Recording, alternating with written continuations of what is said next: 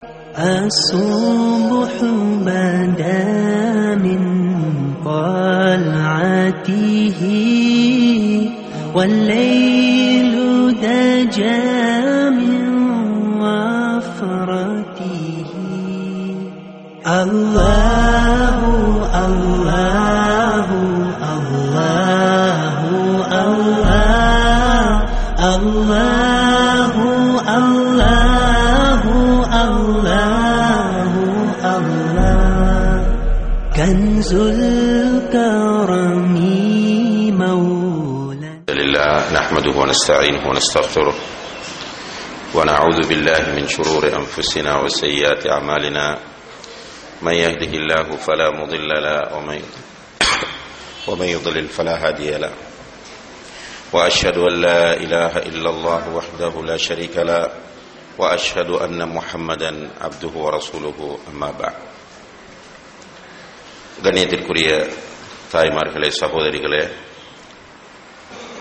அல்லாஹுடைய உதவியால் அவனுடைய மார்க்கத்தை அறிந்து கொள்ள வேண்டும், அதன் அடிப்படையில் அமல் செய்து சுவர்க்கம் செல்ல வேண்டும் என்ற ஒரு தூய்மையான நோக்கத்தோடு இந்த இடத்திலே நீங்கள் எல்லோரும் ஒன்று சேர்ந்திருக்கின்றீர்கள். இந்த அருமையான சந்தர்ப்பத்திலே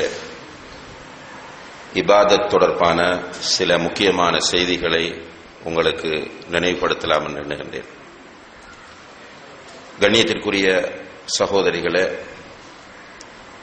அல்லாஹு தஆலா இந்த பிரபஞ்சத்தை படைத்தவன் என்பதிலே நமக்கு கடுகளவும் சந்தேகம் கிடையாது. அல்லாஹு தஆலா இந்த பிரபஞ்சத்தை படைத்ததை பற்றி அல் குர்ஆனில் சொல்லும் போது வமா خلقنا السماوات والارض وما بينهما لاعبين, வானங்களையும் பூமியையும் அவை இரண்டுக்கும் இடையில் இருக்கக்கூடியவைகளையும் விளையாட்டாக நாம் படைக்கவில்லை என்று அல்லாஹு தஆலா சொல்கிறார். அல்லாஹு தஆலா பேசக்கூடிய மிக முக்கியமான ஒரு விஷயம் இது. நம்மை பார்த்து அல்லாஹ் சொல்கிறான், வானங்களையோ பூமியையோ இவை இரண்டுக்கும் இடையில் இருக்கக்கூடிய வஸ்துக்களையோ நாம் விளையாட்டாக படைக்கவில்லை. இன்னும் ஒரு வசனத்திலே அல்லாஹு தஆலா சொல்லும் போது வானங்களையும் பூமியையும் அவை இரண்டுக்கும் இடைப்பட்டவற்றையும் நாம் வீணாக படைக்கவில்லை என்று அல்லாஹு தஆலா சொல்கிறார். இந்த வானங்களும் பூமியும் இவற்றுக்கு இடைப்பட்டவையும் வீணாக படைக்கப்பட்டவை என்ற எண்ணம் காஃபிர்களுடைய எண்ணம் என்று அல்லாஹு தஆலா சொல்கிறார். அப்படி நினைப்பவர்கள் காஃபிர்கள். வதாலிக வன்னுல்லதீன கஃபரு, நிராகரிப்பவர்கள் தான் இது சும்மா அல்லாஹ் படைத்திருக்கிறான் என்று எண்ணிக்கொண்டு செல்லக்கூடியவர்கள். மூமின்களை பற்றி அல்லாஹ் சொல்லும் போது வயதஃபக்கரூன ஃபீ ஹல்கிஸ் ஸமாவாத்தி வல் அர்த், வானங்களையும் பூமியையும் அல்லாஹ் படைத்ததை பற்றி அவர்கள் யோசித்து பார்ப்பார்கள். யோசித்து பார்த்து விட்டு சொல்லுவார்கள், ரப்பனா மா ஹலக்த ஹாதா பாத்திலா, எங்களுடைய இரட்சகனே இவற்றை நீ வீணாக படைக்கவில்லை என்று அவர்கள் சொல்லுவார்கள் என்று அல்லாஹு தஆலா சொல்கிறார்.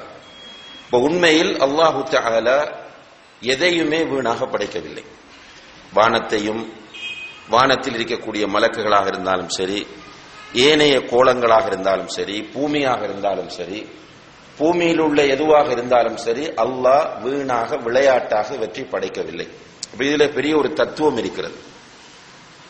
இப்படி பேசிக்கொண்டு வருகிற அல்லாஹ் நம்மை பார்த்து சொல்லுகிறான், ஹுவல்லதி ஹலகலக்கும் மா ஃபில் அர்தி ஜமீஆ, அவன்தான் பூமியில் உள்ள எல்லாவற்றையும் உங்களுக்காக வேண்டி படைத்திருக்கிறான். பூமியில் உள்ள அனைத்தையும் அவன் உங்களுக்காக வேண்டி படைத்திருக்கிறான். பூமியில் உள்ள அனைத்தும் என்றால் கடல் யாருக்காக படைக்கப்பட்டிருக்கிறது? நமக்காகத்தான். காடுகள் யாருக்காக படைக்கப்பட்டிருக்கின்றன? மனிதர்களுக்காகத்தான். மலைகள் யாருக்காக படைக்கப்பட்டிருக்கின்றன? மனிதர்களுக்காகத்தான். விலங்குகள் யாருக்காக படைக்கப்பட்டிருக்கின்றன? மனிதர்களுக்காக வேண்டித்தான். எல்லாமே பூமியில் இருக்கக்கூடிய அனைத்துமே மனிதர்களுக்காகத்தான் படைக்கப்பட்டிருக்கிறது. இது அல்லாஹ் சொல்லக்கூடிய உண்மை. ஹுவல்லதி ஹலகலக்கும் மா ஃபில் அர்தி ஜமீஆ, பூமியில் உள்ள அனைத்தையும் அவனே உங்களுக்காக வேண்டி படைத்தான். இப்படியெல்லாம் சொல்லிக் கொண்டு வருகிற அல்லாஹ் நம்மை பார்த்து கேட்கிறான், அஃபஹஸிபுதும் அன்னமா ஹலக்னாகும் அபஸா, உங்களை நாம் வீணாக படைத்திருக்கிறோம் என்று நீங்கள் நினைத்துக் கொண்டிருக்கிறீர்களா? வந்த ஓடரை பாருங்க. பிரபஞ்சத்தை நாம் வீணா படைக்கல. வானங்களையோ பூமியையோ அவற்றுக்கு இடைப்பட்டவற்றையோ நான் வீணாக படைக்கவில்லை. குறிப்பாக நீங்கள் அதிகமாக பார்ப்பது பூமியை. பூமியில் உள்ள அனைத்தையும் உங்களுக்காக, மனிதர்களுக்காகத்தான் நான் படைத்திருக்கிறேன். மனிதர்களே, உங்களை நான் வீணாக படைத்திருக்கிறேன் என்று நீங்கள் நினைத்துக் கொண்டிருக்கிறீர்களா? எனக்கு வேலை இல்லாமல், எனக்கு ஒரு தேவை இல்லாமல், ஒரு அர்த்தம் இல்லாமல் நான் உங்களை படைத்திருக்கிறேன் என்று நினைத்துக் கொண்டிருக்கிறீர்களா என்று அல்லாஹு தஆலா கேட்டு அதற்குரிய பதிலையும் அல் குர்ஆனில் சொல்லும் போது, வமா ஹலக்துல் ஜின்ன வல் இன்ஸ இல்லா லியஅபுதூன், மனிதர்களையும் ஜின்களையும் என்னை இபாதத் செய்வதற்கே அன்றி நான் படைக்கவில்லை என்று அல்லாஹு தஆலா சொல்கிறார். மனிதர்களையும் ஜின்களையும் என்னை இபாதத் செய்வதற்கே அன்றி நான் படைக்கவில்லை. இது தஅக்கீத் என்று சொல்வார்கள் அரபியிலே. தஅக்கீத் என்றால் ஒன்றை உறுதிப்பட சொல்வதற்காக வேண்டி அன்றியே இல்லை என்று சொல்வது. அதாவது படைத்ததெல்லாம் முழுக்க முழுக்க எதற்காக? இபாதத் செய்ய வேண்டும் என்பதற்காக வேண்டி. அன்புள்ள சகோதரிகளே, மனிதர்கள் படைக்கப்பட்ட நோக்கம் அல்லாஹ்வை இபாதத் செய்ய வேண்டும் என்பதை தவிர வேறொன்றும் இல்லை. ஆனால் அதிகமான மக்கள் இப்படி சிந்திப்பதில்லை. ஏன் அல்லாஹ் இந்த வானத்தை இப்படி படைத்திருக்கிறான்? ஏன் இந்த கடலை அல்லாஹ் இப்படி படைத்திருக்கிறான்? ஏன் பூமியை இவ்வாறு படைத்திருக்கிறான்? ஏன் என்னை படைத்திருக்கிறான் என்று அதிகமான மனிதர்கள் சிந்திப்பதில்லை. அதிகமான மனிதர்கள் என்ன சொல்கிறார்கள் என்றால், அல்லாஹ் குர்ஆனில் சொல்கிறான், இன்ஹிய இல்லா ஹயாத்துன துன்யா நமூது வ நஹ்யா, இந்த எங்களுடைய வாழ்க்கை இருக்கிறது, இந்த உலக வாழ்க்கை, நமூது வ நஹ்யா, நாங்கள் இதிலே பிறக்கிறோம், பிறகு மரணிக்கிறோம், பிறகு பிறக்கிறோம், அதாவது இந்த உலகத்தில் வாழ்வு மரணம் என்று இருக்கிறது. வமா யுஹ்லிகுனா இல்ல தஹர், எங்களை அழிப்பதெல்லாம் காலம்தான். என்னுடைய அர்த்தம் என்னவென்று கேட்டால், ஏதோ நாங்க தற்செயலாக தோன்றுகிறோம், தற்செயலாக அழிந்து போகிறோம், வேறொன்றும் கிடையாது. இப்ப நல்லா நீங்க எடுத்து பாருங்க நம்முடைய வாழ்க்கை முறையை. இப்படிதான் நம்ம நினைச்சிட்டு இருக்கிறோம். ஏதோ தற்செயலாக ஒரு குடும்பம், கணவன் மனைவி சேர்கிறார்கள், குழந்தை உண்டாகிறது, குழந்தை பிறக்கிறது, பிறகு நம்ம அதுல பிறக்கிறோம், பிறகு நாம மௌத்தாகிறோம், இப்படி இதுக்காகத்தான் நம்ம பிறந்திருக்கிறோம் என்பது போன்று நிறைய பேர் எண்ணுகிறார்கள். ஆனால் அல்லாஹ் என்ன சொல்கிறான் என்றால், நீங்கள் படைக்கப்பட்டிருப்பது என்னை இபாதத் செய்ய வேண்டும் என்ற உயர்ந்த நோக்கத்திற்காக வேண்டி. இந்த நாஸ்திகர்கள் அல்லது நிராகரிப்பவர்கள் எண்ணுவது போன்று ஏதோ பிறந்தோம், ஏதோ செத்துப் போகிறோம் என்பது இந்த உலக வாழ்க்கையின் அர்த்தம் கிடையாது. கண்ணியத்திற்குரிய சகோதரிகளே, அல்லாஹ் என்னை எதற்காக படைத்தான் என்று நாம் ஒவ்வொருவரும் நம்மிடத்திலே கேட்க வேண்டும். கேட்டால் நமக்கு விடை தருவது குர்ஆன். என்ன விடையை தருகிறது என்றால், நான் படைக்கப்பட்ட நோக்கம் அல்லாஹ்வை நான் இபாதத் செய்ய வேண்டும் என்பதற்காக வேண்டி. அன்புள்ள சகோதரிகளே, இந்த விஷயத்தை கொள்கை ரீதியில் நாம் எல்லோரும் ஏற்றிருக்கிறோம். முஸ்லிம்களாகிய நாம் நம்மிடத்திலே நீங்கள் ஏன் படைக்கப்பட்டீர்கள் என்கிற ஒரு கேள்வி நம்மிடம் முன்வைக்கப்பட்டால் எல்லோருமே எந்தவித மறுப்பும் இல்லாமல் நான் அல்லாஹ்வை வணங்குவதற்காகத்தான் படைக்கப்பட்டேன் என்று சொல்லுவோம். ஆனால் இந்த வார்த்தையில் உண்மையாளர்களாக நாம் இருக்கிறோமா என்று பார்த்தால், பெரும்பாலானவர்கள் அவர்களுடைய மனோ இச்சைகளைத்தான் கடவுளாக ஆக்கியிருக்கிறார்கள். அதிகமான மக்கள் மனோ இச்சையைத்தான் கடவுளாக ஆக்கியிருக்கிறார்கள். அதிகமான மக்கள் தாங்கள் ஏன் படைக்கப்பட்டோம் என்பதை சிந்திக்காதவர்களாகவே இருந்து கொண்டிருக்கிறார்கள். இவ்வாறு சிந்திக்காமல் இருப்பவர்கள், மனோ இச்சையை கடவுளாக ஆக்கியிருக்கிறவர்கள் யார் என்பதை அல்லாஹ் குர்ஆனில் சொல்லும் போது, லஹும் குலூபுன், அதாவது வலகத் தரஅனா லிஜஹன்னம கஸீரன் மினல் ஜின்னி வல் இன்ஸ், மனிதர்களிலும் ஜின்களிலும் அதிகம் பேரை நாம் நரகத்திற்காகவே படைத்திருக்கிறோம். அவர்கள் நரகம் போவதற்குரிய காரணம் என்ன? லஹும் குலூபுன், அவர்களுக்கு இதயங்கள் இருக்கின்றன, லா யஃப்கஹூன பிஹா, அந்த இதயங்களை கொண்டு அவர்கள் தெளிவு பெற மாட்டார்கள், சிந்திக்க மாட்டார்கள். அல்லாஹ் கொடுத்த இதயத்தை கொண்டு இப்ப நம்ம சும்மா நம்மள முஹாசபா செய்து பார்த்தால், காலையில் எழுந்ததிலிருந்து தூங்க போகும் வரைக்கும் நாம் என்ன யோசிக்கிறோம்? பொருளாதாரத்தை பற்றி, குடும்பத்தை பற்றி, அடுத்தவர்களை பற்றி, வேறு பிரச்சனையை பற்றி, நாளைக்கு என்ன செய்யறதை பற்றி தான் யோசிச்சுட்டு இருக்கிறோம்.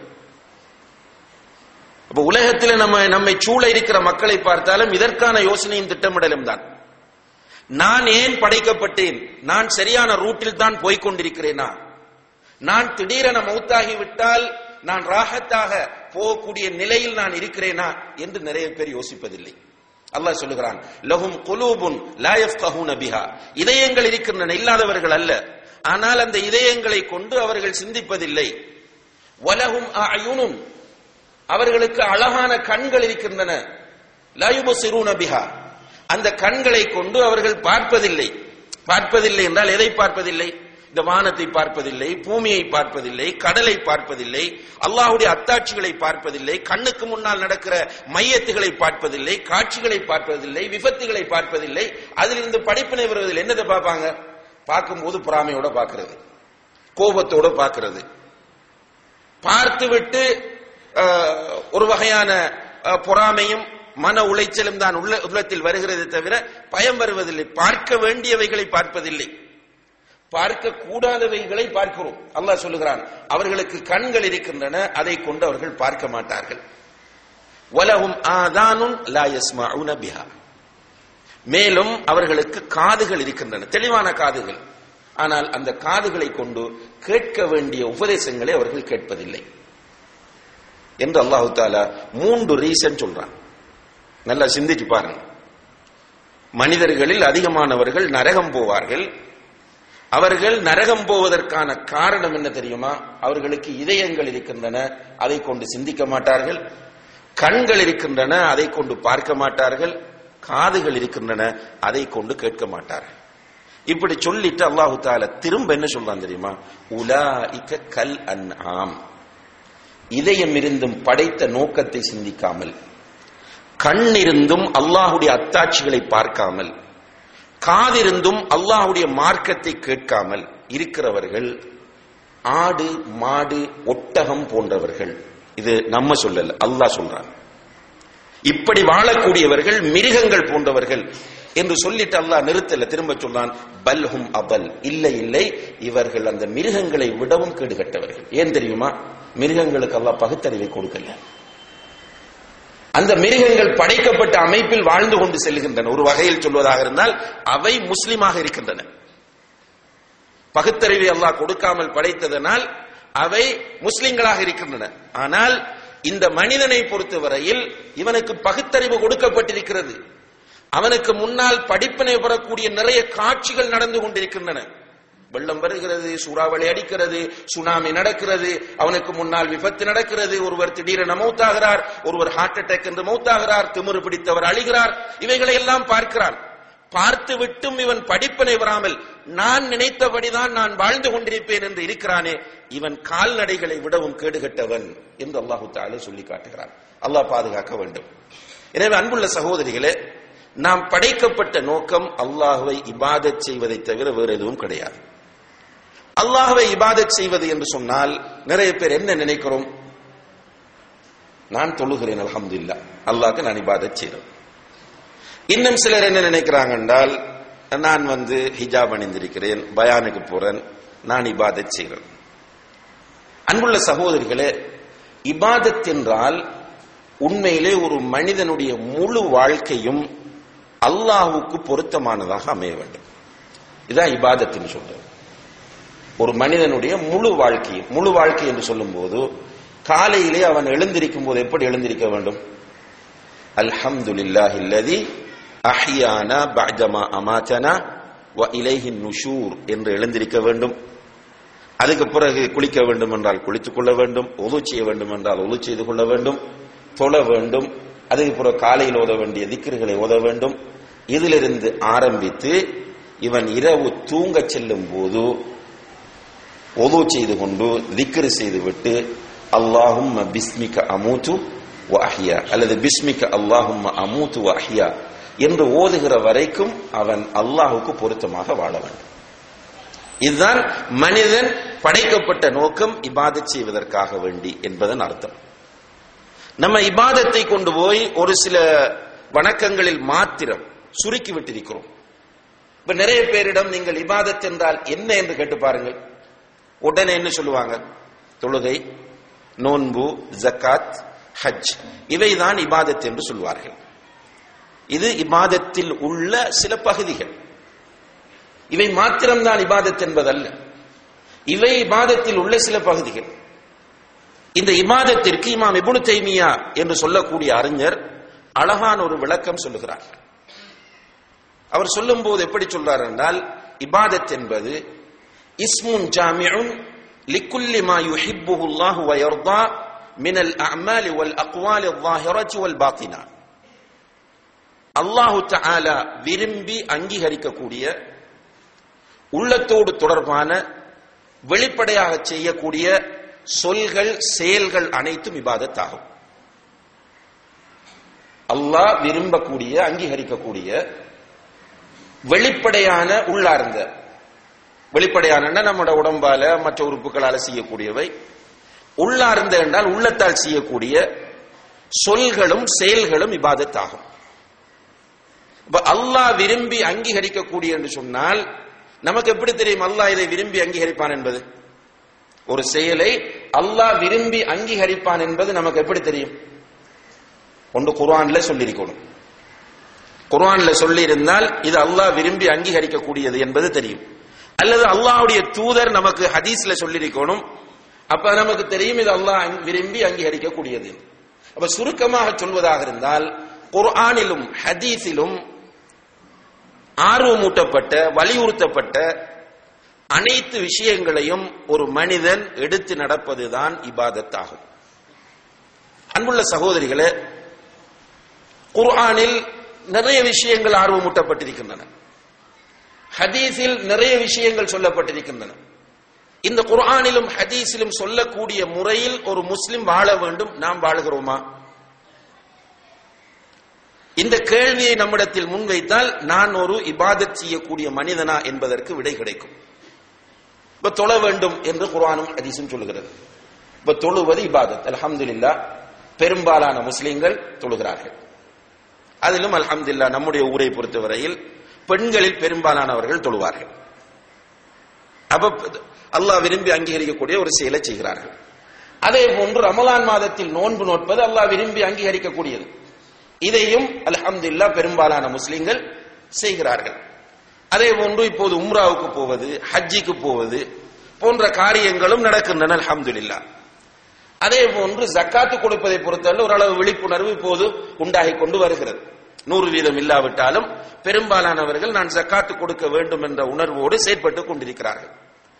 இது போன்று நம்முடைய வாழ்க்கையில் ஏனைய குர்ஆனும் ஹதீஸும் சொல்லக்கூடிய விஷயங்களில் ஆர்வம் நம்மிடத்தில் ஏற்படுகிறதா? உதாரணமாக இனபந்துக்களை சேர்ந்து வாழ்வது. இனபந்துக்கள் என்று சொல்லும் போது கண்ணியத்திற்குரிய சகோதரிகளே, நம்முடைய தந்தை வழி உறவுகள், தாய் வழி உறவுகள், அதாவது ஃபர்ஸ்ட் நிலையில் இருப்பவர்கள் நம்முடைய கூட பிறந்தவர்கள்.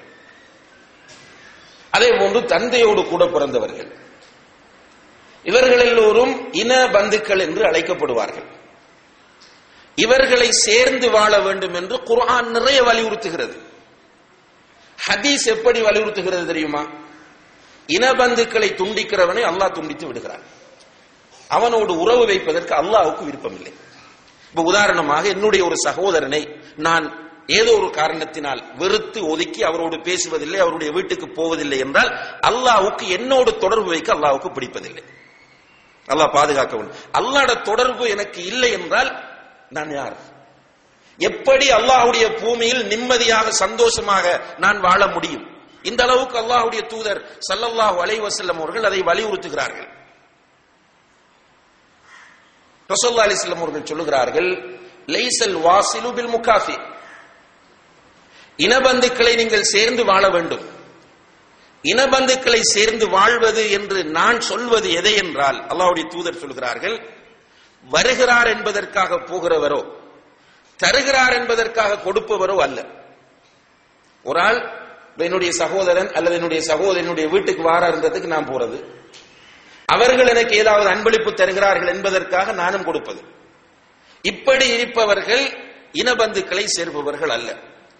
ரசூலுல்லாஹி அலைஹி வஸல்லம் அவர்கள் என்ன சொல்கிறார்கள் என்றால், சில் மன் கதஅக், உன்னுடைய உறவு வேண்டாம் என்று உன்னை துண்டித்துக் கொண்டு போகிறாரே உன்னுடைய உறவுக்காரர், அவரோடு நீ சேர்ந்து வாழ்.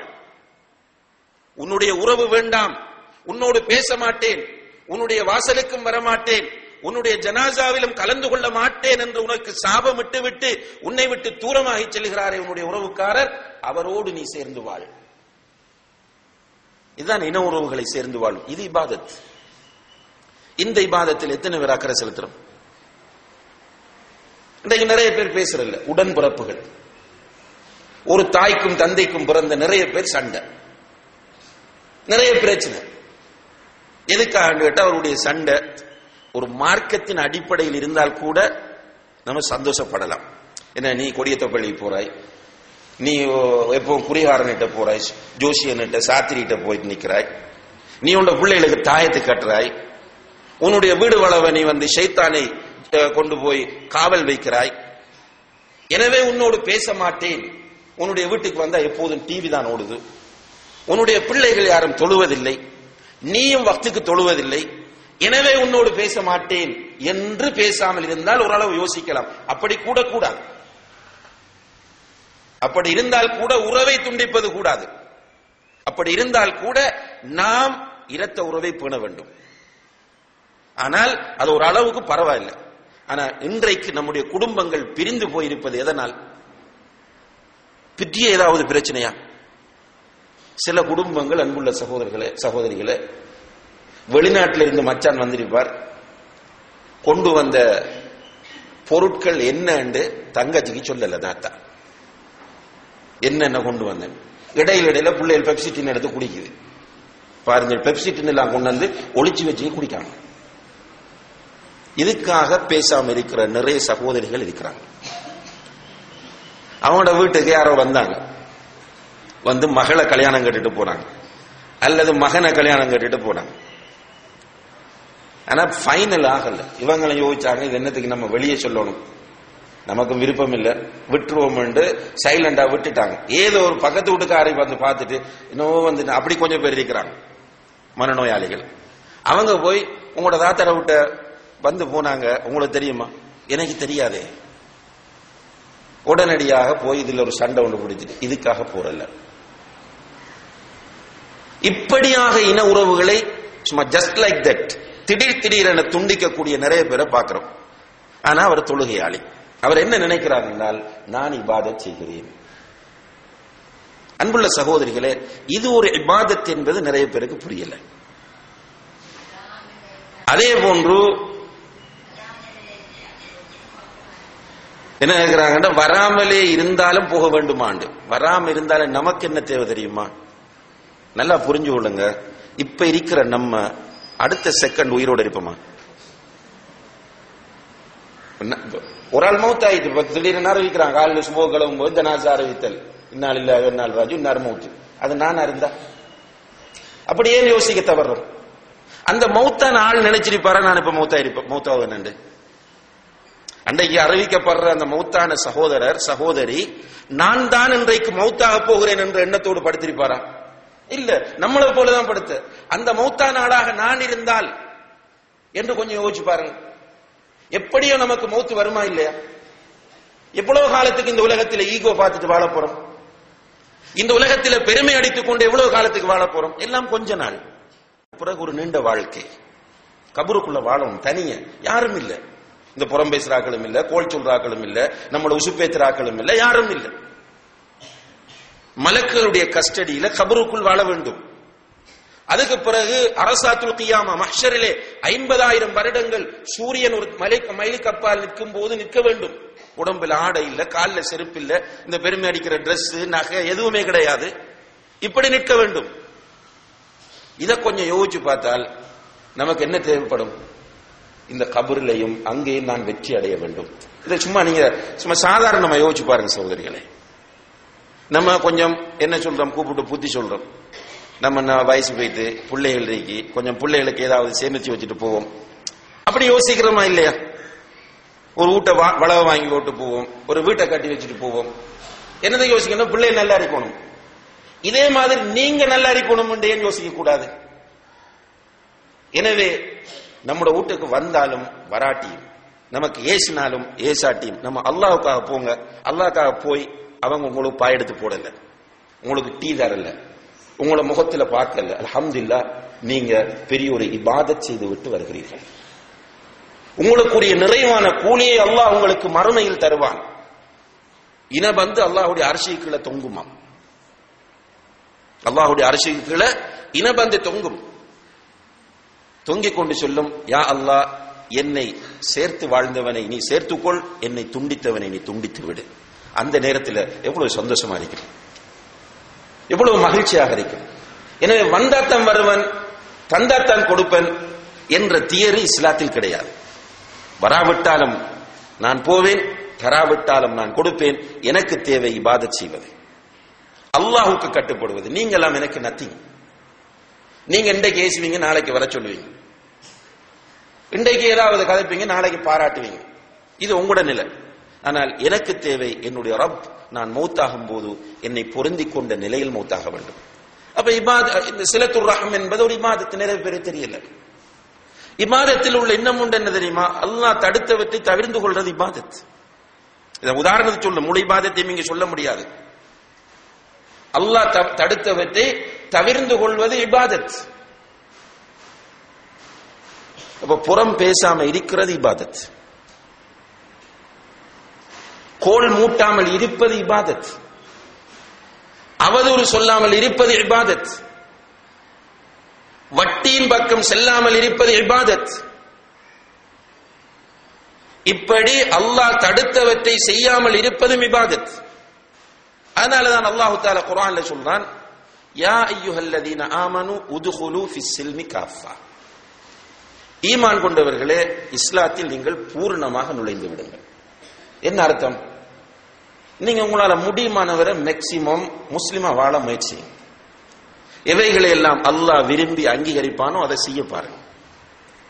இதுல பெனிஃபிட், இதுல பயன் யாருக்குன்னா உங்களுக்கு தான். அல்லாஹ் வமா ஹலக்துல் ஜின்ன வல் இன்ஸ இல்லா லியஅபுதூன், மனிதர்களையும் ஜின்களையும் என்னை வணங்குவதற்கு அன்றி நான் படைக்கவில்லை என்று சொன்ன அந்த வசனத்தின் அடுத்த பகுதியில் என்ன சொல்றான் தெரியுமா? மா உரீது மின்ஹும் மிர் ரிஸ்கின் வலா உரீது அன் யுத்இமூன். இந்த மக்கள்கிட்ட இருந்து எந்த ரிஸ்கையும் நான் எதிர்பார்க்கல. அல்லாஹ் சொல்றான், நான் மனிதர்களையும் ஜின்களையும் படைத்தது அவர்கள் என்னை இபாதத் செய்ய வேண்டும் என்பதற்காக. இந்த மனிதர்களிடமிருந்து நான் எந்த ரிஸ்கையும் எதிர்பார்க்கவில்லை. இந்த மனிதர்கள் எனக்கு சாப்பாடு தரணும் என்று நான் எதிர்பார்க்கல. அல்லாஹு அக்பர். அல்லாஹ் ரப்புல் ஆலமீன், அவன் அஸ்-ஸமத், எந்தவித தேவையும் அற்றவன். அப்படியான அல்லாஹு தஆலா என்னையும் உங்களையும் இந்த உலகத்தில் உள்ள எல்லோரையும் படைத்திருப்பது அவனை இபாதத் செய்வதற்காக என்றால், நம்மால் முடியுமானவரை அவனை இபாதத் செய்வதற்கு நாம் முயற்சி செய்ய வேண்டும். அடுத்ததாக அன்புள்ள சகோதரிகளே, நாம் இபாதத் செய்யும் போதுதான் மறுமையிலே அல்லாஹு தஆலா மீசான் என்ற ஒரு தராசை ஏற்பாடு செய்திருக்கிறார். அந்த தராசில் 2 தட்டுக்கள் இருக்கும். நன்மைகளும் தீமைகளும் அந்த தராசில் நிறுக்கப்படும். இந்த உலகத்தில் நம்ம செய்யற நன்மைகளும் தீமைகளும் அந்த தராசில் நிறுக்கப்படும். இதை அல்லாஹு தஆலா நிறைய இடங்கள் ரசூலுல்லாஹி அலைஹி வஸல்லம் அவர்களும் சொல்லிவிட்டு அல்லாஹ் அவரிடத்தில் சொல்றார், ஃபஅம்மா மன் ஸகுலத் மவாசீனுஹு ஃபஹுவ ஃபீ ஈஷத்திர் ராதியா. யாருடைய மீசான் என்ற தராசு கதிக்கிறதோ அவர் அல்லாஹ் பொருந்திக் கொண்ட வாழ்க்கையில் இருப்பார். இன்னும் ஒரு இடத்தில் சொல்லும் போது, அம்மா மன் ஸகுலத் மவாசீனு ஃபஉலாயிக ஹுமுல் முஃப்லிஹூன். யாருடைய மீசான் என்ற தராசு கதிக்கிறதோ அவர்தான் வெற்றி பெற்றவர். அப்ப நம்முடைய மீசான் என்ற தராசு எதனால கதிக்கும்? இபாதத்தால தான் கதிக்கும். அப்ப இபாதத்தை நாம் அதிகமாக செய்ய வேண்டும். இந்த உலகத்தில் நம்முடைய 24 மணி நேரங்களையும் நம்ம இபாதத்தாக ஆக்க முடியும். அபூ மூஸல் அஷ்அரி ரலியல்லாஹு அன்ஹு அவர்கள் முஆத் ரலியல்லாஹு அன்ஹு அவர்களோடு பேசிக் கொண்டீங்க. சஹாபாக்கள் பேசுற விஷயங்களை பாருங்க. அபூ மூஸா முஆத் ரலியல்லாஹு அன்ஹு அவங்கள்ட்ட கேட்கிறார், முஆதே, நீங்க எப்படி குர்ஆன் ஓதுவீங்கன்னு கேட்கிறார். எப்படி குர்ஆன் ஓதுறீங்க? தஜ்வீத் முறையை கேட்கல. ஒரு நாளைக்கு எத்தனை ஜுஸ் ஓதுவீங்க, எத்தனை ஹிஸ்ப் ஓதுவீங்க, இப்படி கேட்கிறார். கேட்ட உடனே அவர் சொல்றார், நான் எப்படி குர்ஆன் ஓதுவேன் என்றால், இரவையில் நான் படுப்பேன், படுத்து எழுந்து நான் கொஞ்ச நேரம் குர்ஆன் ஓதுவேன். எழுந்து கொஞ்ச நேரம் குர்ஆன் ஓதுவேன், பிறகு நான் தொழுவேன். அவர் சொல்றார், இதை சொல்லிட்டு அவர் என்ன சொல்றார் என்றால், அஹ்தசிபு நௌமதி கமா அஹ்தசிபு கௌமதி. நான் நின்று வணங்குகிறேன் இரவு தொழுகை, அதற்கு அல்லாஹ் கூலி தர வேண்டும் என்று நான் எதிர்பார்ப்பது போன்று நான் படுப்பதற்கும் அல்லாஹ் கூலி தர வேண்டும் என்று எதிர்பார்க்கிறேன். அவர் என்ன விரும்புறார் என்றால், ஒரு 6 மணி நேரமோ 5 மணி நேரமோ படுப்பார், அந்த படுக்கிற நேரமும் இபாதத்தாக இருக்க வேண்டும் என்று விரும்புகிறார். அப்போ ஒரு முஸ்லிமுடைய 24 மணி நேரமும் இபாதத்தாக ஆக்கலாம். ரசூலுல்லாஹி அலைஹி வஸல்லம் அவர்கள் சொல்லுகிறார்கள், நீ உன்னுடைய குடும்பத்தினருக்கு செலவு செய்கிறாய், செலவு செய்யும் போது அல்லாஹ்வுடைய திருப்தி எனக்கு கிடைக்க வேண்டும் என்ற நிலையில் நீ செலவு செய்தால் இல்லா உஜ்ர்த அலைஹா, அதற்கு உனக்கு நன்மை கிடைக்கும், கூலி கொடுக்கப்படும் என்று சொல்கிறார்கள். இப்ப நான் என்னுடைய பெற்றோருக்கு செலவு செய்வது எனக்கு கடமை, என்னுடைய மனைவி பிள்ளைகளுக்கு செலவு செய்வது எனக்கு கடமை. இதை ஒரு இந்துவும் செய்கிறான், ஒரு கிறிஸ்டியனும் செய்கிறான், ஏன் கடவுளே இல்லை என்று சொல்கிற நாஸ்திகனும் செய்கிறான். அவன் பெற்றோருக்கு செலவு செய்கிறான், மனைவிக்கு செலவு செய்கிறான், பிள்ளைகளுக்கு செலவு செய்கிறான். ஆனால் ஒரு முஸ்லிம் பெற்றோரை கவனிக்கும் போது அல்லாஹ்வுக்காக என்று கவனித்தால் இது இபாதத். வஃபி லுக்மதி அஹதிக்கும் சதகா, உங்களுடைய மனைவியின் வாயில் ஒரு கவளம் உணவை நீங்கள் ஊட்டி விடுவது தர்மம், சதகா. வஃபி புத்இ அஹதிக்கும் சதகா, உங்களுடைய மனைவிமாரோடு நீங்கள் தாம்பத்தியத்தில் ஈடுபடுவதும் சதகா. என்ன தேவைங்க? நியத். உதாரணமா பெற்றோர் நம்மிடத்தில் இருக்கிறாங்க வயசு போன நிலையில, உண்மையிலே பெரிய ஒரு பாக்கியம். சில பிள்ளைகள் என்ன செய்யறாங்கன்னா, பெற்றோர் வயதான நிலையில் நம்மிடம் இருப்பதை ஒரு சுமையாக கருதுகிறார்கள். சில பிள்ளைகள் பெற்றோரை சபிக்கிறவங்க இருக்கிறாங்க. சில பிள்ளைகள் அல்லாஹ் கிட்ட, யா அல்லாஹ் இன்னும் என்னத்துக்கு வச்சுக்கிறீங்க, இவங்களை எடுத்துருண்டு துவா கேட்கிறவங்க இருக்கிறாங்க. சில பிள்ளைகள் பெற்றோரை பற்றி ஊரெல்லாம் பேசுறவங்களும் இருக்கிறாங்க. அல்லாஹ் பாதுகாக்க வேண்டும். உங்கள்கிட்ட உங்களோட பெற்றோர் வந்துட்டாங்க, அல்லாஹ் என்ன சொல்றான்? وَقَضَى رَبُّكَ أَلَّا تَعْبُدُوا إِلَّا إِيَّاهُ, அல்லாஹ்வை தவிர வேறு யாரையும் நீங்கள் வணங்கக்கூடாது என்று அல்லாஹ் உங்களுக்கு கட்டளையிட்டு விட்டான். இப்ப நீங்க வணங்குறதா இருந்தா அல்லாஹ்வை மட்டுமே வணங்க வேண்டும். வபில் வாலிதைனி இஹ்சானா, பெற்றோரோடு நீங்கள் நல்ல முறையில் நடக்க வேண்டும் என்றும் அல்லாஹ் உங்களுக்கு கட்டளையிட்டு விட்டான். இது கட்டளை. தொழுகிறீர்கள் எதற்காக? அல்லாஹ்வுடைய கட்டளை என்பதற்காக. எனவே பெற்றோரோடு நீங்கள் நல்ல முறையில் நடக்க வேண்டும் என்பதும் அல்லாஹ்வுடைய கட்டளை.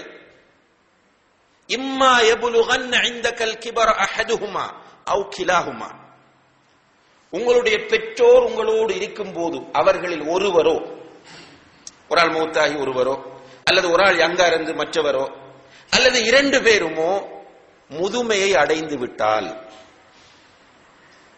பெற்றோர் உங்களோடு இருக்கிற நேரத்தில் அவர்கள் வயோதிபத்தை அடைந்து விட்டால், ஃபலா தகுல் லஹுமா உஃப், அவர்களை பார்த்து நீங்கள் உஃப் என்று சொல்லாதீர்கள்.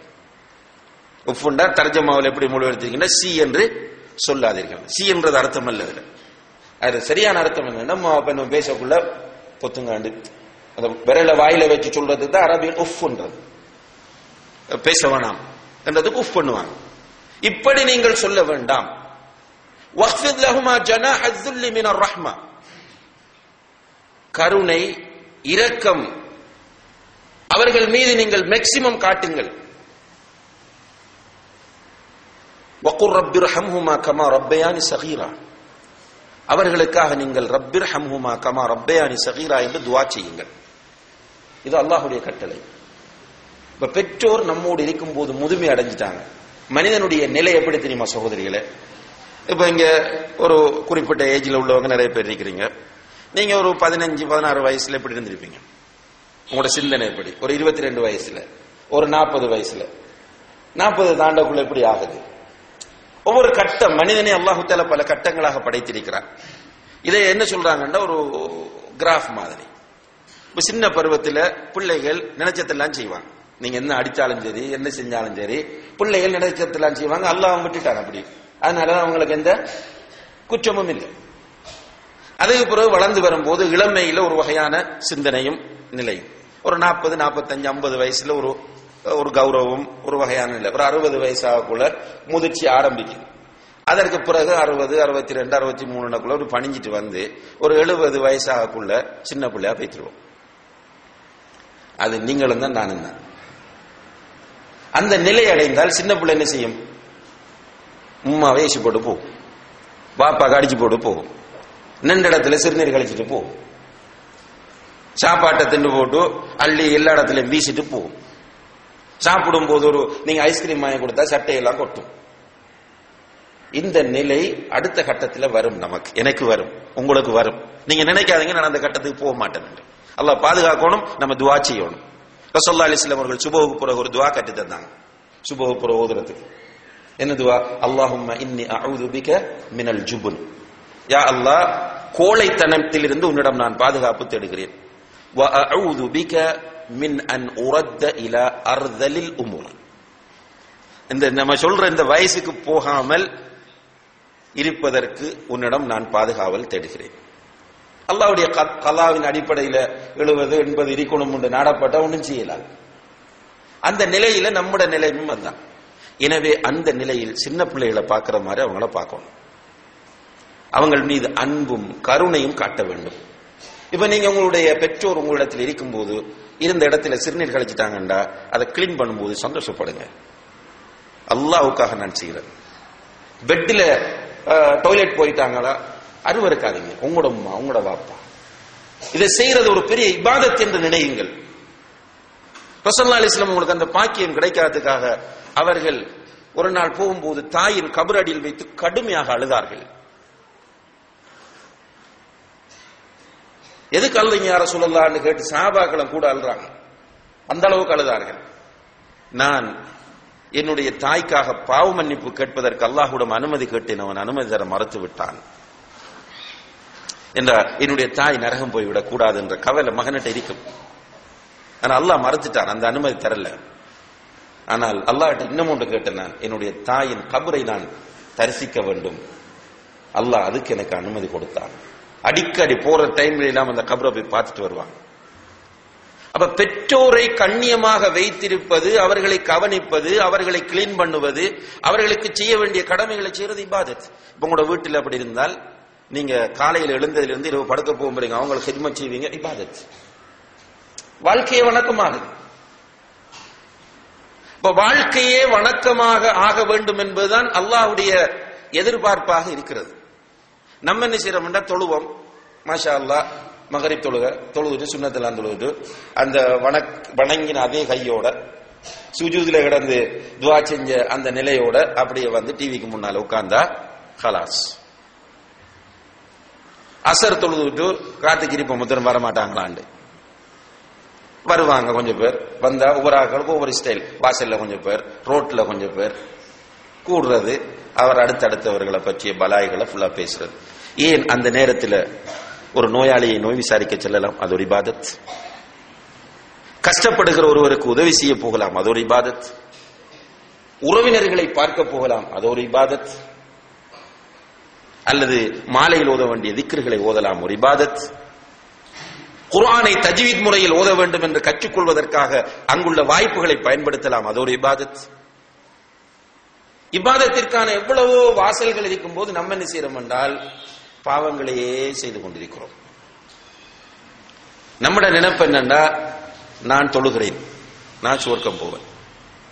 இல்ல சகோதரிகளே, அல்லாஹ்வுடைய திருப்தி நமக்கு கிடைத்தால்தான் சுவர்க்கம் நாம் போகலாம். அல்லாஹ்வுடைய திருப்தி கிடைக்க வேண்டும் என்றால் நாம் நிறைய இபாதத் செய்ய வேண்டும். இதை நாம் கவனத்திலே கொள்ள வேண்டும். அடுத்ததாக அன்புள்ள சகோதரிகளே, இந்த இபாதத்தை அல்லாஹ் ஏற்றுக்கொள்வதற்கு 2 முக்கியமான நிபந்தனைகள் இருக்கின்றன. அதை நம்ம கவனத்தில் கொள்ளணும். இபாதத்தை அல்லாஹ் ஏற்றுக்கொள்ள வேண்டுமாக இருந்தால் 2 கண்டிஷன். அந்த 2 நிபந்தனைகளுக்கும் உட்பட்ட நிலையில் இபாதத் செய்வோமாக இருந்தால் தான் அல்லாஹ் ஏற்றுக்கொள்வான். இது நம்ம அடிக்கடி சொல்றது, அடிக்கடி சொல்ல வேண்டியது என்ற மிஸ் ஆகிடும். ஒன்று என்ன? முதலாவது நிபந்தனை இஹ்லாஸ், அல்லாஹ்வுக்காக. இபாதத்தை செய்யும் போது மற்றவங்களுடைய திருப்தி நமக்கு வேண்டாம். என்ன இபாதத்துக்கு சொந்தக்காரன் யாரு? அல்லாஹ். அல்லாஹ் திருப்திப்பட்டா போதும். அல்லாஹ் திருப்திப்பட வேண்டிய இடத்தில் மனிதர்களை கொண்டு போய் வைத்து விட வேண்டாம். நிறைய பேர் நம்ம என்ன செய்யறோம் என்றால், இப்ப சதக்கா கேட்கிறாங்க. சதக்கா கேட்டால் பப்ளிக்கா கொடுக்கலாம், பிரச்சனை இல்லை. கொடுக்கறதுன்னு சில சந்தர்ப்பங்கள்ல பெரிய விஷயம். நம்ம ஏற்கனவே ஒரு வகுப்புல பார்த்திருக்கிறோம். ஒரு சஹாபி பெரிய ஒரு மூட்டையை தூக்கிட்டு வர முடியாம கொண்டு வந்த கொட்டின நேரத்தில் ரசூலுல்லாஹி அலைஹி வஸல்லம் பாராட்டினார். பப்ளிக்ல கொடுக்கலாம், ஆனா கொடுக்கும் போது என்ன இருக்கணும்? அல்லாஹுக்கா. அப்படி இல்ல நமக்கு குழப்பம் வரும், நமக்கு நம்மள தெரியும் தானே, எனக்கு பெருமை வரும், எனக்கு மோஸ்து வரும் என்றால் ரகசியமாகவே அந்த தர்மத்தை கொடுக்கணும். எப்படி? வலது கையால கொடுக்கிறது, இடது கைக்கு தெரியப்படாது. ஏனென்றா இந்த மனிதன் அப்படியே நம்மளோட அமலை வீணாக்கிடுவான். இப்ப நாங்க பயான் பண்றோம்.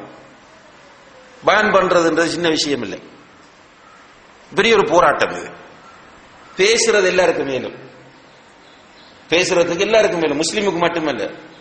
நான் அடிக்கடி சொல்லுவேன், இந்தியாவில் மீலாது விழாக்கள்ல, மீலாது விழா மார்க்கத்தில் இல்லை, மீலாது விழாக்கள்ல முந்தி பேசுறாக்கள் யார் தெரியுமா? அறிஞர் அண்ணா. அதே மாதிரி இப்ப இருக்கிற கருணாநிதி, கலைஞர் கருணாநிதி. அதே போல ஒரு கிறிஸ்தவர் இருந்தார், நல்ல ஃபேமஸான கிறிஸ்தவர், செத்துட்டார், வலம்புரி ஜான். இப்படியான ஆக்கள் தான் பேசுவாங்க. பேசினா ஆக்கள் எழும்ப மாட்டாங்க, அப்படி ருசியா பேசுவாங்க, டேஸ்டா பேசலாம். பேசுறது இல்ல பிரச்சனை, பேசும்போது இஹ்லாஸாக பேச வேண்டும். இதுதான் அடிப்படை. பேசுறது ஒரு இபாதத். இதை நீங்க எனக்கு நல்ல மார்க்ஸ் தரணும் என்று நாம் பேசினா ஹலாஸ். இப்ப நீங்க மார்க்ஸ் தந்துட்டு போவீங்க, எல்லாரும் பயான் முடிஞ்சது பிறகு மாஷா அல்லாஹ் நல்ல பயான் மௌலவி, தேவையான பயான் மௌலவி, நல்லா இருந்துச்சு மௌலவி, நல்லா பேசுவார். என்ன கிடைக்குது எனக்கு? எனக்கிட்ட அல்லாஹ் தஆலா ஏற்படுத்தியிருக்கிற ஒரு பலவீனம், ஷைத்தான் வைத்திருக்கிற ஒரு வாய்ப்பு என்னன்னா, உங்களோட புகழை பார்த்து நான் ஏமாந்து விடுவது. இதனால ஒன்றும் இல்லை. இன்றைக்கு பயான் முடிய நல்ல பயான், நல்லா பேசினார் என்று சொல்லக்கூடிய எத்தனையோ வாய்கள் நாளைக்கு ஒரு நிவாரணம் வரக்குள்ள மாறிக்கு நிற்கும். மனிதன் அப்படித்தான். அப்ப நான் என்ன செய்யணும் என்றால், மனிதனை புரிந்து கொள்ள வேண்டும். நம்மட உம்மா பாப்பா, நம்மட உடன்பிறப்புகளை நம்ம பாக்குறோமா இல்லையா? கொடுத்துக்கு ஏறிக்கக்குள்ள அல்ஹம்துலில்லாஹ் நல்ல புள்ள, எப்ப கேட்டாலும் தினம். திடீர்னு நம்ம கிட்ட இல்லாத ஒரு டைம்ல கேட்பாங்க, கொடுக்காம விட்டோன்னே மாறி காய்ச்சிக்கிருப்பாங்க. இதுதான் மனிதனுடைய நிலை. இப்படிப்பட்ட மனிதனை திருப்திப்படுத்த வேண்டிய தேவை நமக்கு கிடையாது. அதனாலதான் அறிஞர்கள் சொல்லுவார்கள், இர்தாஉன் நாஸி காயத்துன் லா துத்ரக். மனிதனை திருப்திப்படுத்துவது என்பது சாத்தியமே இல்லை, திருப்திப்பட மாட்டான். நீங்க இப்ப குடும்ப வாழ்க்கையில் ஈடுபடுறீங்க, உங்களோட கணவனை உங்களால 100% திருப்திப்படுத்த முடியுமா? நீங்க எவ்வளவுதான் ஹிதுமத் உங்களோட மனசுக்குள்ள நினைச்சு செஞ்சாலும் திருப்திப்பட மாட்டாங்க. உங்களோட கணவன் உங்களுக்கு மகர் தந்து முடித்தவர், நம்முடைய ஊரை பொறுத்தல்ல மார்க்கத்துக்கு மாற்றமாக உங்களோட வீட்டிலே இருக்கிறவர், நீங்க கட்டின வீட்டில் இருக்கிறவர், கஷ்டம் இல்லை. ஆனால் உங்களை பார்த்து அவர் திருப்தி அடைகிறார் என்றால் திருப்தி அடைய மாட்டார். அதே மாதிரி ஆம்பளைகிட்ட போய் கேட்டு பாருங்க, மனைவியில திருப்தி ஆண்டாட்டா இல்ல, நீங்க அவங்கள பூர்ண திருப்தி ஆண்டா இல்ல. அதே மாதிரி பெற்றோர்கள் பிள்ளைகள விஷயத்துல திருப்தி அடைகிறாங்களான்னு கேட்டால் இல்ல. இதெல்லாம் ஃபேக்டுகள், இதெல்லாம் ரியலாக நடக்கக்கூடிய விஷயங்கள். எனவே மனிதனை திருப்திப்படுத்தணும் ஒரு காலம் நினைக்காதீங்க, நடக்காது. இதனால நிறைய பேர் தாவாவும் செய்யறல. மனிதனை திருப்திப்படுத்தணும் என்று நினைக்கிற நிறைய பேர் தாவாவும் செய்யறல. ஏன்? இப்ப உதாரணமா நாம் பேசுறது, பேசினா நீங்க போகக்குள்ள என்ன பேசிட்டு போறீங்கடா, என்ன இவர் பழையதுதான் முந்தி முருகா பேசிருக்காரு, போற இடமெல்லாம் இதே பேசுவார். அல்லது இவர் பேசினார் ஒன்றும் வழங்கல, ஆனா முந்தி ஒரு மௌலவி பேசினார் ஷா என்று நீங்க சொல்றது இந்த காதல விழுந்தா இவங்களுக்கு நான் பேசணுமான்னு நினைக்கிறேன். இப்ப என்ன பிரச்சனை என்றால், எனக்கு கிடைக்கிற அழகான ஒரு ஆப்பர்ச்சுனிட்டியை நான் மிஸ் பண்றேன். தாவான்றது பெரிய ஒரு சான்ஸ். இதில் உள்ள உண்மை தெரிந்தால் போட்டி போட்டுக்கொண்டே இருப்போம். என்ன உண்மை? உங்களுக்கு ஒரு நல்ல விஷயத்தை நான் சொல்லித்தாரேன், நீங்க அதை எடுத்து நடக்கிறீங்க என்றால் உங்களுக்கு கிடைக்கிற நன்மையில் எந்த குறையும் உங்களுக்கு இல்லாமல் எனக்கு அப்படியே கிடைக்கும். சின்ன விஷயம் அது, நான் அடிக்கடி சொல்றேன். சின்ன சிம்பிளான உதாரணம், சுப்ஹானல்லாஹி வ பிஹம்திஹி சுப்ஹானல்லாஹில் அஸீம் சொன்னா என்ன கிடைக்கும்? மீசான் என்ற தராசு கணக்கு. இதை நான் சொல்லித்தாரேன் உங்களுக்கு. நீங்க எல்லாரும் சொல்ல ஆரம்பிச்சிட்டீங்க.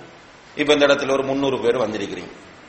300 பேரும் இதை சொல்ல சொல்ல எனக்கு வர கிரெடிட் வந்து இருக்குமா இல்லையா? அதே போல சொல்ல யார் ஒருவர் ஒரு நாளைக்கு 100 தடவைகள் சுப்ஹானல்லாஹி வ பிஹம்திஹி என்று சொல்கிறாரோ, சுப்ஹானல்லாஹி வ பிஹம்திஹி என்று மட்டும் ஒரு நாளைக்கு 100 தடவை சொன்னால் அவருடைய பாவங்கள் கடல் நுரையளவு இருந்தாலும் மன்னிக்கப்படும். அங்க சொல்றது சின்ன பாவங்களை, சின்ன பாவம் நிறைய செய்யணும். அந்த பாவங்கள் கடல் நுரையளவு இருந்தாலும் மன்னிக்கப்படும், சொல்ற ஆளுக்கும் மன்னிக்கப்படும். நான் சொல்லி தந்துட்டேன், நீங்க எல்லாரும் அதை பிராக்டிஸ் பண்றீங்க. இப்ப எந்த பாவம் எவ்வளவு எக்ஸ்ட்ரா மன்னிக்கப்படும், பேலன்ஸா எனக்கு நன்மைகள் வந்து சரி. இந்த விஷயம் தெரிஞ்ச நான் விடுவேனா தாவா செய்யறத, கிடைக்கிற சந்தர்ப்பத்தை? இப்ப இங்க என்ன பிரச்சனை வருது என்றால், தாவா களமா இருந்தாலும் சரி, என்ன ஒரு இதா இருந்தாலும் மத்த ஆக்கள் திருப்தி படல விட்டுட்டு போறது. ஆக்கள்ல திருப்தி வேணாம். இன்ஷா அல்லாஹ் மௌத்தானா எல்லாரும் வருவாங்க சொல்ல.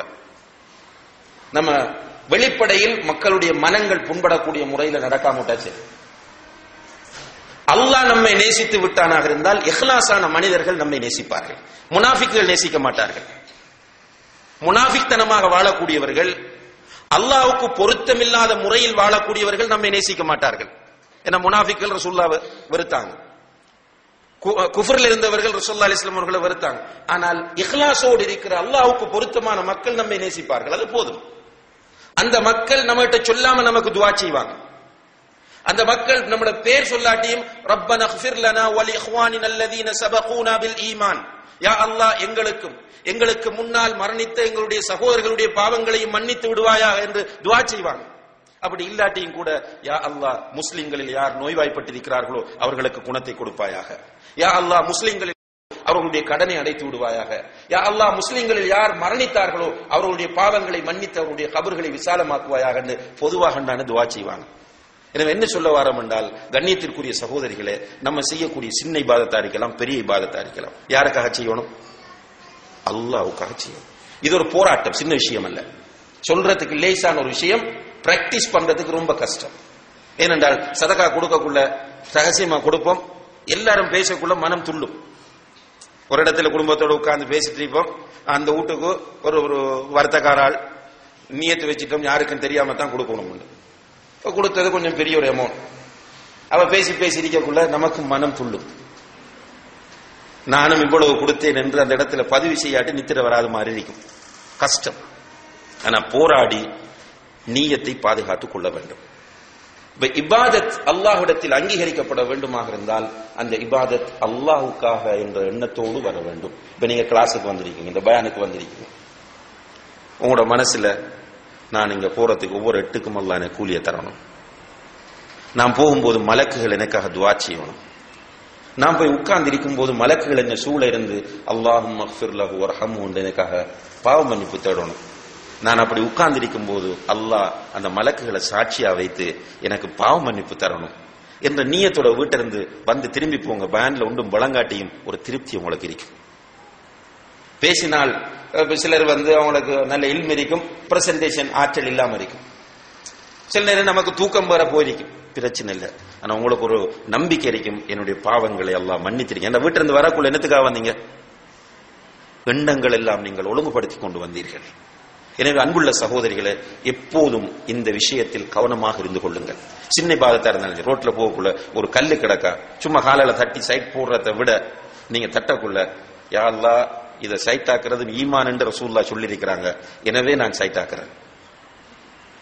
ஒரு ஆளை பார்த்து சிரிக்கிறீங்க, சிரிக்கக்குள்ளையும் நீங்க என்ன நினைச்சு சிரிக்கிறீங்க என்றால் ஸல்லல்லாஹு அலைஹி வஸல்லம் அவர்கள் சொன்னார்கள், தபஸ்ஸுமுக ஃபீ வஜ்ஹி அஹீக சதகா, உன்னுடைய சகோதரனை பார்த்து நீ புன்முறுவல் செய்வது சதக்கா என்று அல்லாஹ்வுடைய தூதர் சொன்னார்கள், எனவே நான் சிரிக்கிறேன். ஒரு பிச்சைக்காரால் வீட்டை காசு கேட்கக்குள்ள கண்ணாட்டுப்பட்டு கொடுக்காதீங்க, கொடுத்துத்தான் ஆகணும். யா அல்லாஹ் உனக்காக நான் இந்த 10 ரூபாவை கொடுக்கிறேன், உனக்காக அந்த 5 ரூபாவை கொடுக்கிறேன். பெரிய ஒரு திருப்தி வரும். அந்த திருப்தியின் விளைவை மறுமையிலே மீசான் என்ற தராசில் நீங்கள் பார்ப்பீர்கள். அந்த நேரத்தில் அல்லாஹு தஆலா நமக்கு தரக்கூடிய சந்தோஷம், ஆனந்தம் அதற்கு அளவே இருக்காது. எனவே முதல் கண்டிஷன் என்ன? அல்லாஹுக்காக செய்ய வேண்டும். இரண்டாவது கண்டிஷன், நம்ம செய்யற இபாதத்துக்களை அல்லாஹுடைய தூதர் காட்டி தந்த முறையில் செய்ய வேண்டும். ரசூலுல்லாஹி அலைஹி வஸல்லம் அவருடைய சுன்னாவுல அதுக்கு ஆதாரம் இருக்கான்னு பார்ப்போம். எல்லாம் நல்லது நல்லது என்று சொல்லக்கூடிய எல்லாத்தையும் செய்யப்படாது. ஏனென்றால் ஷைத்தானுக்கு ஒரு தேவை இருக்கு என்னென்றால் நம்ம நரகத்துக்கு கொண்டு போகணும். நம்மை நரகத்துக்கு கொண்டு போறதுல ஒரு கூட்டம் இருக்கு, லேசாவே நரகத்துக்கு போவாங்க. என்ன தொழ மாட்டாங்க, நோன்பு பிடிக்க மாட்டாங்க, ஜக்காத் கொடுக்க மாட்டாங்க, விபச்சாரம் செய்வாங்க, பாவம் செய்வாங்க, வட்டி சாப்பிடுவாங்க. அவங்கள கூட்டிட்டு போறது லேசு. நம்ம அவனோடு சண்டை பிடிச்சிட்டு தான் வந்திருக்கோம். ஆனா அவன் கூடுதலா யார்கிட்ட வந்திருக்க போறான்னா நமக்குள்ளதான் வந்திருக்க போறான். அப்ப நம்ம போராடுறோம் அல்லாஹ்வுக்காக. நான் ஷைத்தானை கட்டுப்பட மாட்டேன். அப்ப ஷைத்தான் பார்க்கிறான், இவன் அல்லாஹ்வுக்காக செய்யறான், வழிகெடுக்க இயலாது. வழிகெடுக்கிறதுக்குரிய ரூட் எது? இவன் செய்யக்கூடிய இபாதத்துக்கள்ல இஸ்லாத்தில் இல்லாத இபாதத்துக்களை செய்ய வைப்போம் என்று அவன் முடிவெடுத்து நம்மை பித்அத்துக்களை செய்ய தூண்டுவான். நம்மட பார்வைக்கு நல்லது தானே என்றிருக்கும். இப்ப நம்ம ஊர்ல எல்லாம் நம்ம அடிக்கடி சொல்ற உதாரணம் என்ன, பிராக்டிக்கலாக இருக்கிற உதாரணம் லேசா வழங்கும் என்பதற்காக என்னது, மௌத்தான உடனே குர்ஆன் ஓதுறது. மௌத்தான வீட்டுல குர்ஆன் ஓதுறது. இப்ப மௌத்தாரத்துக்கு முதலும் குர்ஆன் ஓதுறாங்க. சக்கர நிலையில வச்சு குர்ஆன் ஓதுவாங்க. எல்லாருக்கும் ஒரு பக்தி, ஒரு கெட்ட எண்ணத்துல யாரும் குர்ஆன் ஓதுறது இல்லை. எல்லாருக்கும் ஒரு கவலையும் ஆசையும் என்னண்டா, நம்ம குர்ஆன் ஓதினா நன்மை கிடைக்கும், குர்ஆன் ஓதினா சில நேரம் இவர் ராஹத்தா மௌத்தாகுவார், குர்ஆன் ஓதினா சில நேரம் பொழைச்சிருவார், குர்ஆன் ஓதினா மலக்குகள், இப்படி ஒரு நல்லெண்ணத்தோட தான் குர்ஆன் ஓதுறாங்க. நம்ம என்ன பார்க்கணும் என்றால், குர்ஆன் ஓதலாம் எப்பவும். சக்கராத் நிலையில் இருக்கிறவருக்கு குர்ஆன் ஓதுவதற்கு மார்க்கத்தில் அனுமதி இருக்கிறதா? எப்பவும் குர்ஆன் ஓதலாம். நீங்க விடத்திருந்தும் குர்ஆன் ஓதலாம், பிரச்சனை இல்லை. நடந்து போகக்குள்ள குர்ஆன் ஓதலாம். நீங்க பெட்ல படுத்து குர்ஆன் ஓதலாம், அது பிரச்சனை இல்லை. நம்ம பிக்ஸ் பண்றது, ஒருவர் மரண தருவாயில் இருக்கும் போது அவருக்கு குர்ஆன் ஓதுவதற்கு அல்லாஹ்வுடைய தூதரின் முன்மாதிரி இருக்கிறதா என்று பார்த்தா, ரசூலுல்லாஹி அலைஹி வஸல்லம் அவங்களுடைய சஹாபாக்கள் எவ்வளவு பேர் அவங்க உயிரோடு இருக்கும் போது மௌத்தானாங்களா இல்லையா? ரசூலுல்லாஹ் உயிரோடு இருக்கும் போது நிறைய சஹாபாக்கள் மௌத்தானாங்க. சஹாபாக்கள் சக்கராத்தில் இருக்கும் போது ரசூலுல்லாஹி அலைஹி வஸல்லம் அவர்கள் அவங்கள நோய் விசாரிக்க போயிருக்கிறாங்க. அப்ப அந்த டைம்ல ரசூலுல்லாஹி அலைஹி வஸல்லம் அவர்கள் இப்படி செய்வது சிறந்ததாக இருந்தா என்ன சொல்லிருப்பாங்க? எடுங்க குர்ஆனை ஓதுங்கன்னு சொல்லிருப்பாங்க. அவங்களுக்கு தெரியாத மார்க்கம் நமக்கு தெரிஞ்சிட்டா. ரசூலுல்லாஹி அலைஹி வஸல்லம் யாருக்கும் அப்படி செய்யல. ரசூலுல்லாஹ் என்ன செய்வாங்க? யார் ஒருவர் மரணப்படுக்கையில் இருக்கிறார் அவர்கிட்ட போனால் லா இலாஹ இல்லல்லாஹ் என்று சொல்லுங்கள். சும்மா லா இலாஹ இல்லல்லாஹ் லா இலாஹ இல்லல்லாஹ் சொல்லிட்டு இருக்கிறது இல்ல.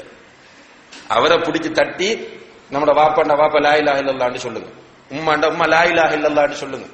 அது டிஸ்டர்பன்ஸ் இல்லை. ஏன்? கடைசி வார்த்தை லா இலாஹ இல்லல்லாஹ் இருந்து விட்டால் சுவர்க்கம். இது ரசூலுல்லாஹி அலைஹி வஸல்லம் காட்டி தந்தது. யாசின் ஓதுறது ரசூலுல்லாஹ் காட்டி தரல. அப்ப இருந்தா இருக்கு, இல்லாட்டி இல்ல. இப்ப சிலர் என்ன பாக்குறாங்கன்னா, பாருங்க மௌலவி குர்ஆன் ஓதுறதே கூடாது என்று பேசிட்டு போய்த்தார். இப்ப இன்னும் ஒருவர் வருவார், அந்த பித்அத்தை ஆதரிக்கிறவர், அவர் அதை நியாயப்படுத்தணும். என்னண்டா எப்படி நியாயப்படுத்தணும் என்றால், அன்றைக்கு மௌலவி குர்ஆன் ஓதக்கூடாது என்று பேசினார். ஆனால் குர்ஆன் ஓதுவதற்கு புகாரியிலே ஆதாரம் இருக்கிறது, முஸ்லிமிலே ஆதாரம் இருக்கிறது.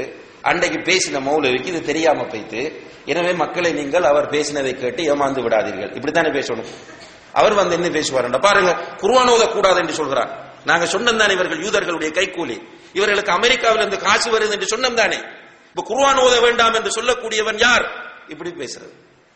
பேசினா மக்களும் என்ன நினைக்கிறால், ஓ இவங்க இந்த காசிக்காகத்தான் இல்லாமக்குறாங்க.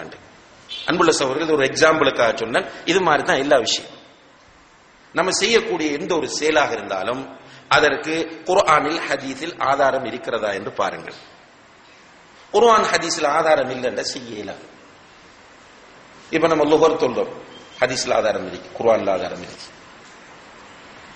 லுஹருக்கு முன்னால 4 ரக்காத் சொல்றோம், ஹதீஸ்ல ஆதாரம் இருக்கு. சுபஹுக்கு முன்னால 2 ரக்காத் சொல்றோம், ஹதீஸ்ல ஆதாரம் இருக்கு. ஒருவர் சொல்றார், சுபஹுக்கு முன்னால் 8 ரக்காத் சுன்னத் தொழுங்கள். இப்ப நம்ம என்ன சொல்லுவோம்? சுபஹுக்கு முன்னால் 8 ரக்காத் சுன்னத் தொழுங்கன்னு ஒரு ஆள் சொல்ற, அல்லது 4 ரக்காத் சுன்னத் தொழுங்கன்னு ஒரு ஆள் சொல்ற. நம்ம என்ன சொல்லுவோம்? நீங்க சொல்றதுக்கு ஹதீஸ்ல ஆதாரம் இல்லை. லுஹருக்கு முன்னுக்கு 4 நாங்க ஹதீஸ்ல இருக்கத்தால சொல்றோம். சுபஹுக்கு முன்னுக்கு 2ன்னா 2 தான் சொல்லுவோம். நீங்க அங்க நல்லது தானே, 4 ரக்காத் சுன்னத்து நல்லது தானே என்று பார்க்கப்படாது. அல்லாஹ்வுடைய தூதரின் முன்மாதிரி இருக்கிறதா என்று பாருங்க. சலாம் கொடுத்துட்டு ஒரு ஆள் சொல்றார், சுபஹான் அல்லாஹ் 100 தடவை சொல்லுங்கள், அல்ஹம்துலில்லாஹ் 100 தடவை சொல்லுங்கள், அல்லாஹ் அக்பர் 100 தடவை சொல்லுங்கள். நம்ம என்ன கேட்க வேண்டும்? இப்படி சொல்றதுக்கு ஹதீஸ்ல ஆதாரம் இருக்கான்னு கேட்கிறோம். ஒரு ஆள் வந்து சொல்றார், ரசூலுல்லாஹி அலைஹி வஸல்லம் அவர்கள் 10 தடவை சொன்னார்கள், முஸ்லிமிலே ஆதாரம் இருக்கிறது. இப்ப நம்ம செய்யலாமா இல்லையா? சுப்ஹானல்லாஹ், 10 தடவை சொன்னார்கள். ஹதீஸ்ல ஆதாரம் இருக்கின்றால் ஆதாரத்தை காட்டினால் நம்ம வந்து 10 தடவை சொல்லலாம். இன்னும் ஒரு சஹீஹான ஹதீஸ்ல வருது, ரசூலுல்லாஹ் 25 தடவை சுப்ஹானல்லாஹ் சொன்னாங்க. இன்னும் ஒரு ஹதீஸ்ல எத்தனை வருது? 33 வருது. இது ஹதீஸ்ல இருக்க செய்யலாம். இல்லென்றால் பேசாது. இல்லென்றால் இல்லை, அல்லாஹ்வுடைய தூதர் சொல்லவில்லை என்றால் நீ நினைத்ததனால் எப்படி அது மார்க்கமாகும்? அப்படியாக இருந்தால் அல்லாஹ்வுடைய தூதர் வர வேண்டிய அவசியமே கிடையாது. எனவே அன்புள்ள சகோதரிகளே, நாம் செய்யக்கூடிய இபாதத்துகள் அல்லாஹ்விடத்தில் ஏற்றுக்கொள்ளப்பட வேண்டுமாக இருந்தால் நம்ம செய்யற இபாதத்துகளுக்கு ஹதீஸ்ல ஆதாரம் இருக்கும், ரசூலுல்லாஹ் செய்தன்றதுக்கான ஆதாரம் இருக்கும். இந்த ஆதாரம் இல்லை என்றால் அது இபாதத்தாக ஆகாது. அதுக்கு பேர் தான் பித்அத் என்றது. அதுக்குத்தான் பித்அத் என்று நாம் சொல்கிறோம். எனவே அன்புள்ள சகோதரிகளே, நம்முடைய அமல்களை அல்லாஹ் ஏற்றுக்கொள்வதற்கு நம்முடைய இபாதத்தில் இஹ்லாஸ் இருக்க வேண்டும். அடுத்தது நபி அவர்களுடைய வழிகாட்டல் இருக்க வேண்டும். இந்த இரண்டும் இருந்தால் தான் அல்லாஹ் ஏற்றுக்கொள்வார். ஒருவர் நபிகள் நாயகம் ஸல்லல்லாஹு அலைஹி வஸல்லம் அவர்கள் காட்டிய முறையில் செய்கிறார், ஆனா இஹ்லாஸ் இல்ல, ஏற்றுக்கொள்ளப்படுமா? ஏற்றுக்கொள்ளப்படாது. ஒருவர் இஹ்லாஸோடு செய்கிறார், நபி அவர்களுடைய முன்மாதிரி இல்ல, ஏற்றுக்கொள்ளப்படுமா? ஏற்றுக்கொள்ளப்படாது. எனவே நாம் செய்யக்கூடிய இபாதத்துக்கள் ஏற்றுக்கொள்ளப்பட வேண்டுமாக இருந்தால் இஹ்லாஸும் அல்லாஹ்வுடைய தூதரின் முன்மாதிரியும் முக்கியமான 2 நிபந்தனைகளாகும். எனவே எல்லாம் வல்ல அல்லாஹ் ஜல்ல ஷானஹு தஆலா இந்த பிரபஞ்சத்தை ஒரு தத்துவத்தோடு படைத்திருக்கிறார். இந்த குறிப்பாக பூமியில் உள்ள அனைத்தையும் மனிதனுக்காக படைத்திருக்கிறான். மனிதனை அல்லாஹ்வை வணங்குவதற்காக படைத்திருக்கிறான். இந்த அடிப்படையில் நாம் நம்முடைய 24 மணி நேரங்களையும் இபாதத்தாக மாற்றி அல்லாஹ்வுடைய திருப்தியை பெற்று இந்த உலகத்தை விட்டு பிரிய எல்லாம் வல்ல அல்லாஹு தஆலா நம் அனைவருக்கும் தௌஃபீக் செய்வானாக. வ ஆகிரு தஅவானா அனில் ஹம்துலில்லாஹி ரப்பில் ஆலமீன். வஸ்ஸலாமு அலைக்கும் வரஹ்மத்துல்லாஹி வபரகாத்துஹு. اقرأ أخيا ورتل القرآن اصبح بصوتك اسمع الأكوان. اقرأ كلام الله داوي نفوسنا لنحس في أعماقنا